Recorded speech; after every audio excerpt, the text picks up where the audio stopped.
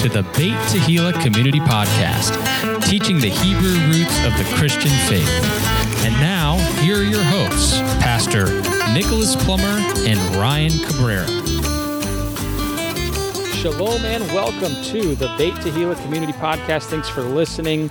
If you guys want to find us online, you can reach us at topraise.net. You can go to the Contact Us tab, or if you'd like to send us an email at info@topraise.net. That's info@topraise.net. Or if you'd like to reach us by phone, it's 813-654-2222. This is Ryan Cabrera. I'm here in studio with Pastor Nick Plummer, and we are talking about this week's Torah portion. We sure are. We are excited that Beit Tehillah is currently in its 19th Torah cycle. In the fall of 1999, we started the Torah portions here at Beit Tehillah. And what a life-changing event that we continue every year to start a brand new Torah cycle. So once again, we are in the book of Genesis, and we see that we have the story of creation, Adam and Eve. We, of course, have the story of Noah and the ark, and those 8 people that were on that ark that actually were able to save all of mankind, and how God judged the world through the through water, through the earth having a mikvah. It was totally immersed, even past the highest mountain. So this week, we're looking at the Torah portion, Lech Lecha, which is go for yourself. Genesis chapter 12 and verse 1 through chapter 17 and verse 27. And this is an exciting Torah portion because now we're going to be getting into Father Abraham. Father Abraham is, of course, the father of the 3 faiths. We know he's, of course, the father of the Jews, the Christians, and the Muslims. And all of these 3 faiths have a reference to Abraham. And I want to point out, as you are listening to this podcast, that the scriptures are very clear as a Christian how you truly are the seed of Abraham. It says in Galatians 3:29, and if you belong to Christ, then you are Abraham's offspring, heirs according to the promise. So once again, for those of you that are in Christ, that are born again, you are Abraham's offspring. You are also an heir according to the promise. Now, there's a lot of information packed into this verse, and I want to start off with looking at the word offspring. It's actually the Greek word sperma.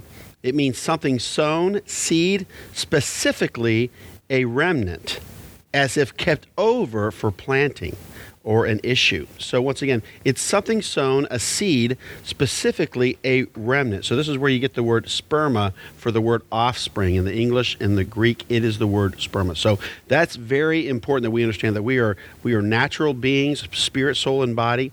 You are truly a seed that is grown in its fullness as a Homo sapien in the human race. And then with that, we also have the word heirs. Now the word heirs is the Greek word kleronomos. Kleronomos means a partitioning, getting by apportionment, a sharer by lot, an inheritor by implying a possessor. So once again, as an heir, you have an estate. You have something coming to you. It's about partitioning, getting by apportionment, a sharer by lot, an inheritor by implying a possessor. So within the seed of Abraham in Christ, there are heirs according to the promise. So just like the 12 tribes, when they gave out the lots to give out the land, those tribes received an inheritance. They were the inheritor, all the tribes. So once again, as a Christian, as a believer in Yeshua Jesus, we are a possessor as well. So you have, of course, the offspring, the heirs according to the promise. And this word promise is probably one of my favorite Greek words. It sounds like a dish that you would get at Olive Garden. It is the Greek word epigelia. You know, delicious. Some people order the eggplant. I say, I'll have the epigelia. And epigelia means an announcement for information, assent or pledge, especially a divine assurance of good. We must understand this as Christians, as believers, that there is a divine assurance of good contained within the promises of God. Now imagine that.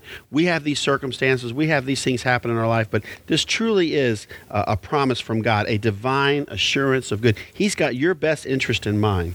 So as we look at that, we need to put it all together. So once again, in Galatians 3:29, and if you belong to Christ, then you are Abraham's offspring, heirs according to the promise.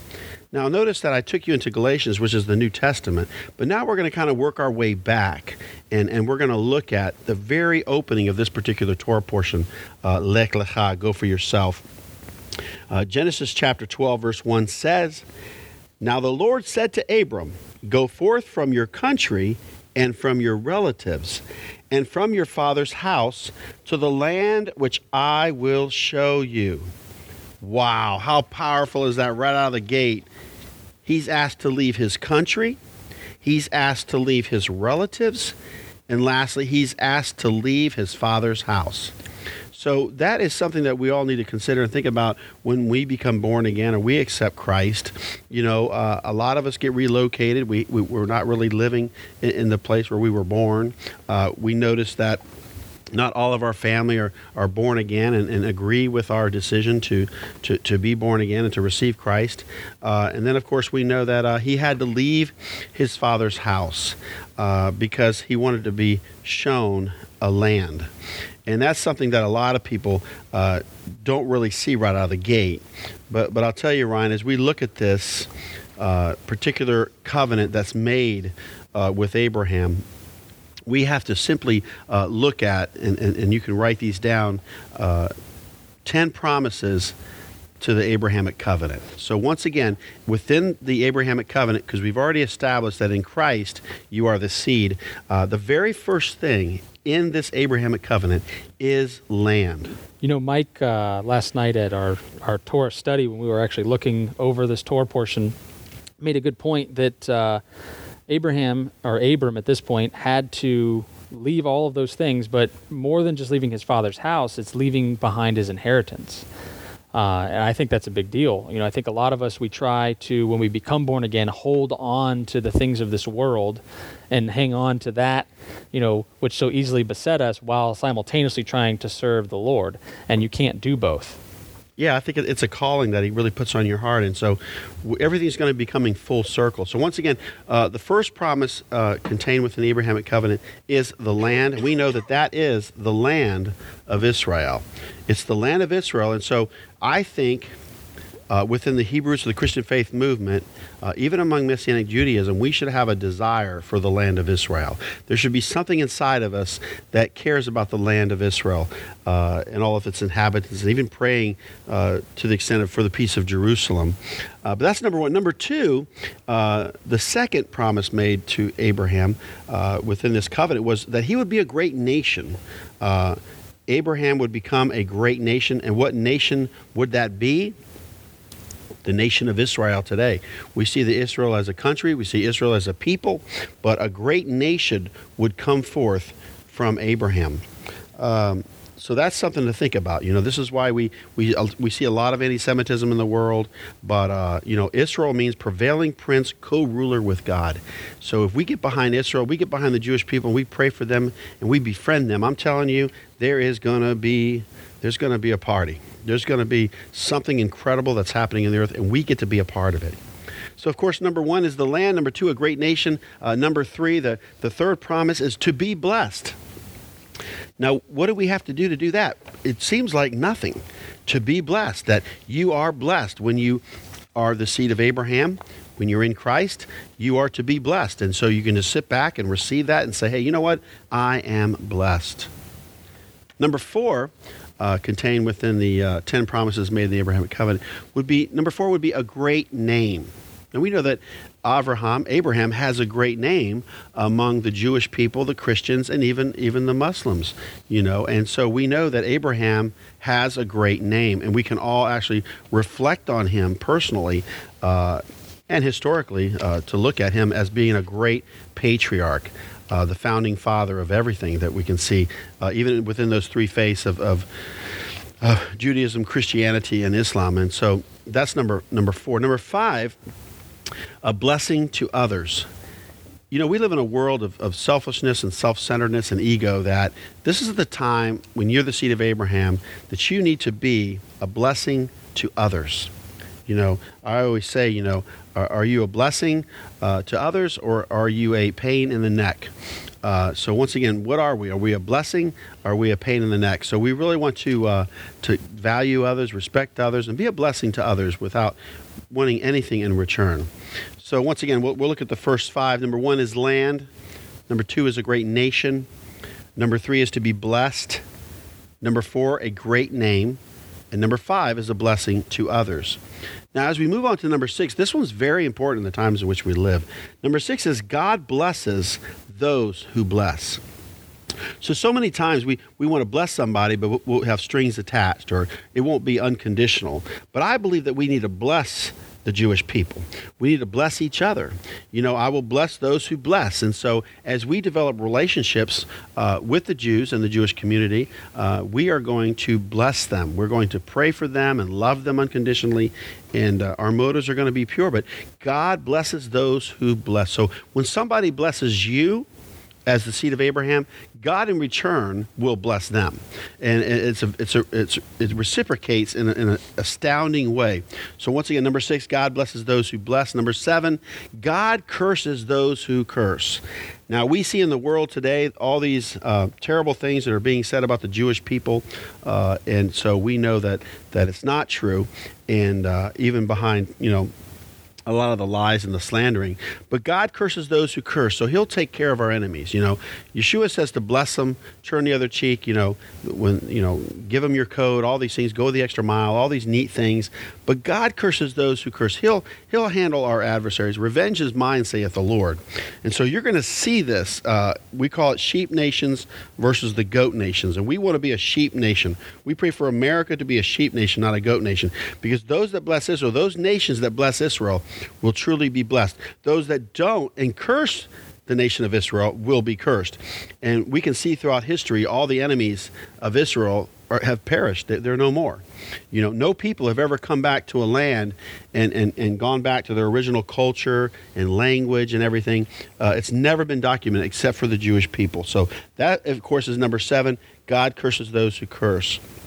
Number 8, in thee shall all the families of the earth be blessed. Isn't that incredible? That because of the seed of Abraham, all the families of the earth are to be blessed. Actually, the Hebrew context there is, in thee shall all the families of the earth be grafted in through the patriarch Abraham and contained within those promises. So once again, number 8 is, in thee shall all the families of the earth be blessed. And boy, what a blessing it is.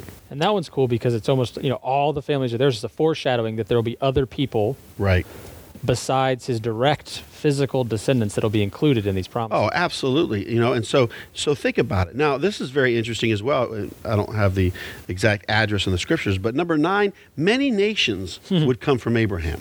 You know, when Sarah died, he married Keturah, who, of course, in turn gave him Midian, a son Midian, who became the Midianites.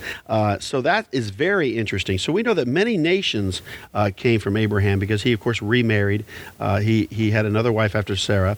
He had Keturah, and she, once again, bore him some sons and stuff. So many nations have come from Abraham. And we're seeing this today at Beit Tehillah. We're seeing so many nations represented in our congregation. And I don't have a long list offhand. I could just say that we have people from India.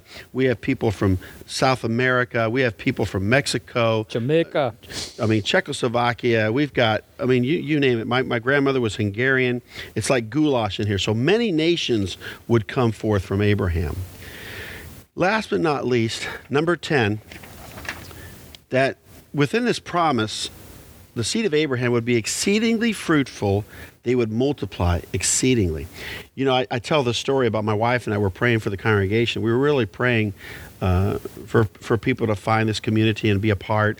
And we were really praying for families, husbands and wives, and those with children. And let me tell you something, you know, we're just not going to pray that anymore because we are overrun with youth and children and babies. I mean, to be exceedingly fruitful and to multiply exceedingly, we can see our tent pegs are being expanded. And of course, I know that there's quite a few families with more than one child, so we are probably close to 40% of our congregation is youth and children. So let me just go over those again with you real quick here, just so we can move on within this Torah portion, because we only have a small amount of time.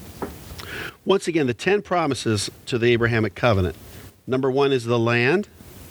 Number 2, a great nation. Number 3, to be blessed. Number 4, a great name. Number 5, blessing to others. Number 6, God blesses those who bless. Number 7, God curses those who curse. Number 8, in thee shall all the families of the earth be blessed. Number 9, many nations. Last but not least, number 10, exceedingly fruitful, multiply exceedingly. So there are the 10 things that make up the Abrahamic covenant. And of course, we know as we look back in Genesis 15:6, as we move on into the story of Abraham and his character, it says, "Then he believed in the Lord, and he reckoned it to him as righteousness." As righteousness. So once again, this is even found in the New Testament that his faith was reckoned to him as righteousness. Romans chapter 4, verse 3, verse 9 and 22 of Romans. Matter of fact, in Romans 4:3 it says, "For what saith the Scripture? Abraham believed God, and it was counted unto him for righteousness." You know, this is a cool point in Romans. I really, really like this section of Romans. It's a lot of times misconstrued. We know Peter talks about how Paul can be hard to understand sometimes. But if you really read the context of what Paul's saying here, he's attributing faith to righteousness. You know, without faith, it's impossible to please God. And if we want to look at some of the great characters in the Bible that had faith, I would say Abraham would be one of the foremost that we can point to and say his faith is something for us to look up to strive, to be like, to try to take these stories of Abraham and what he did and try to apply them to our own lives so that we can have a practical way to walk that out. But Paul talks about salvation here in regards to faith in Jesus Christ and uses the example of Abraham that the righteousness was imputed to him by God because, or what is righteousness, right? It's right standing with God. So he received right standing with God because not only did he believe in God, right? A lot of people, I think it's just because he believed in God. No, he believed the promise of God and believed that the promise maker was able to keep the promise, that he was able to perform the great works that he had promised to him. And so, however, how did God know that Abraham had great faith? And obviously it's the Akedah, which is in the next Torah portion that we're not going to go over. But it's an awesome story to look at. And I think a lot of people miss some key verses in the section. They think that this says that the Torah is done away with, that the covenants are done away with. But the very thing that we're talking about here is how the covenant of Abraham is applied to us. So Paul's going through how we apply the covenant of Abraham to ourselves. Why would he in the same sentence be saying, hey, the covenant of Abraham's actually done away with? It doesn't make any sense. And here's some key verses within that section of Scripture. Right before chapter 4, he actually says in chapter 3, verse 31, he says, do then we make void the law or the Torah through faith? And he says, God forbid, may we establish the Torah. And then he goes on, you get through his conversation about how do we act, which comes first, faith or works? Obviously the faith come first, the works are the fruit of the faith. And then we get to chapter 6 and verse 15, it says, what then? Shall we go on sinning because we are not under the law or under the penalty of the law, but under grace? And he says, God forbid. So he answers the question, right?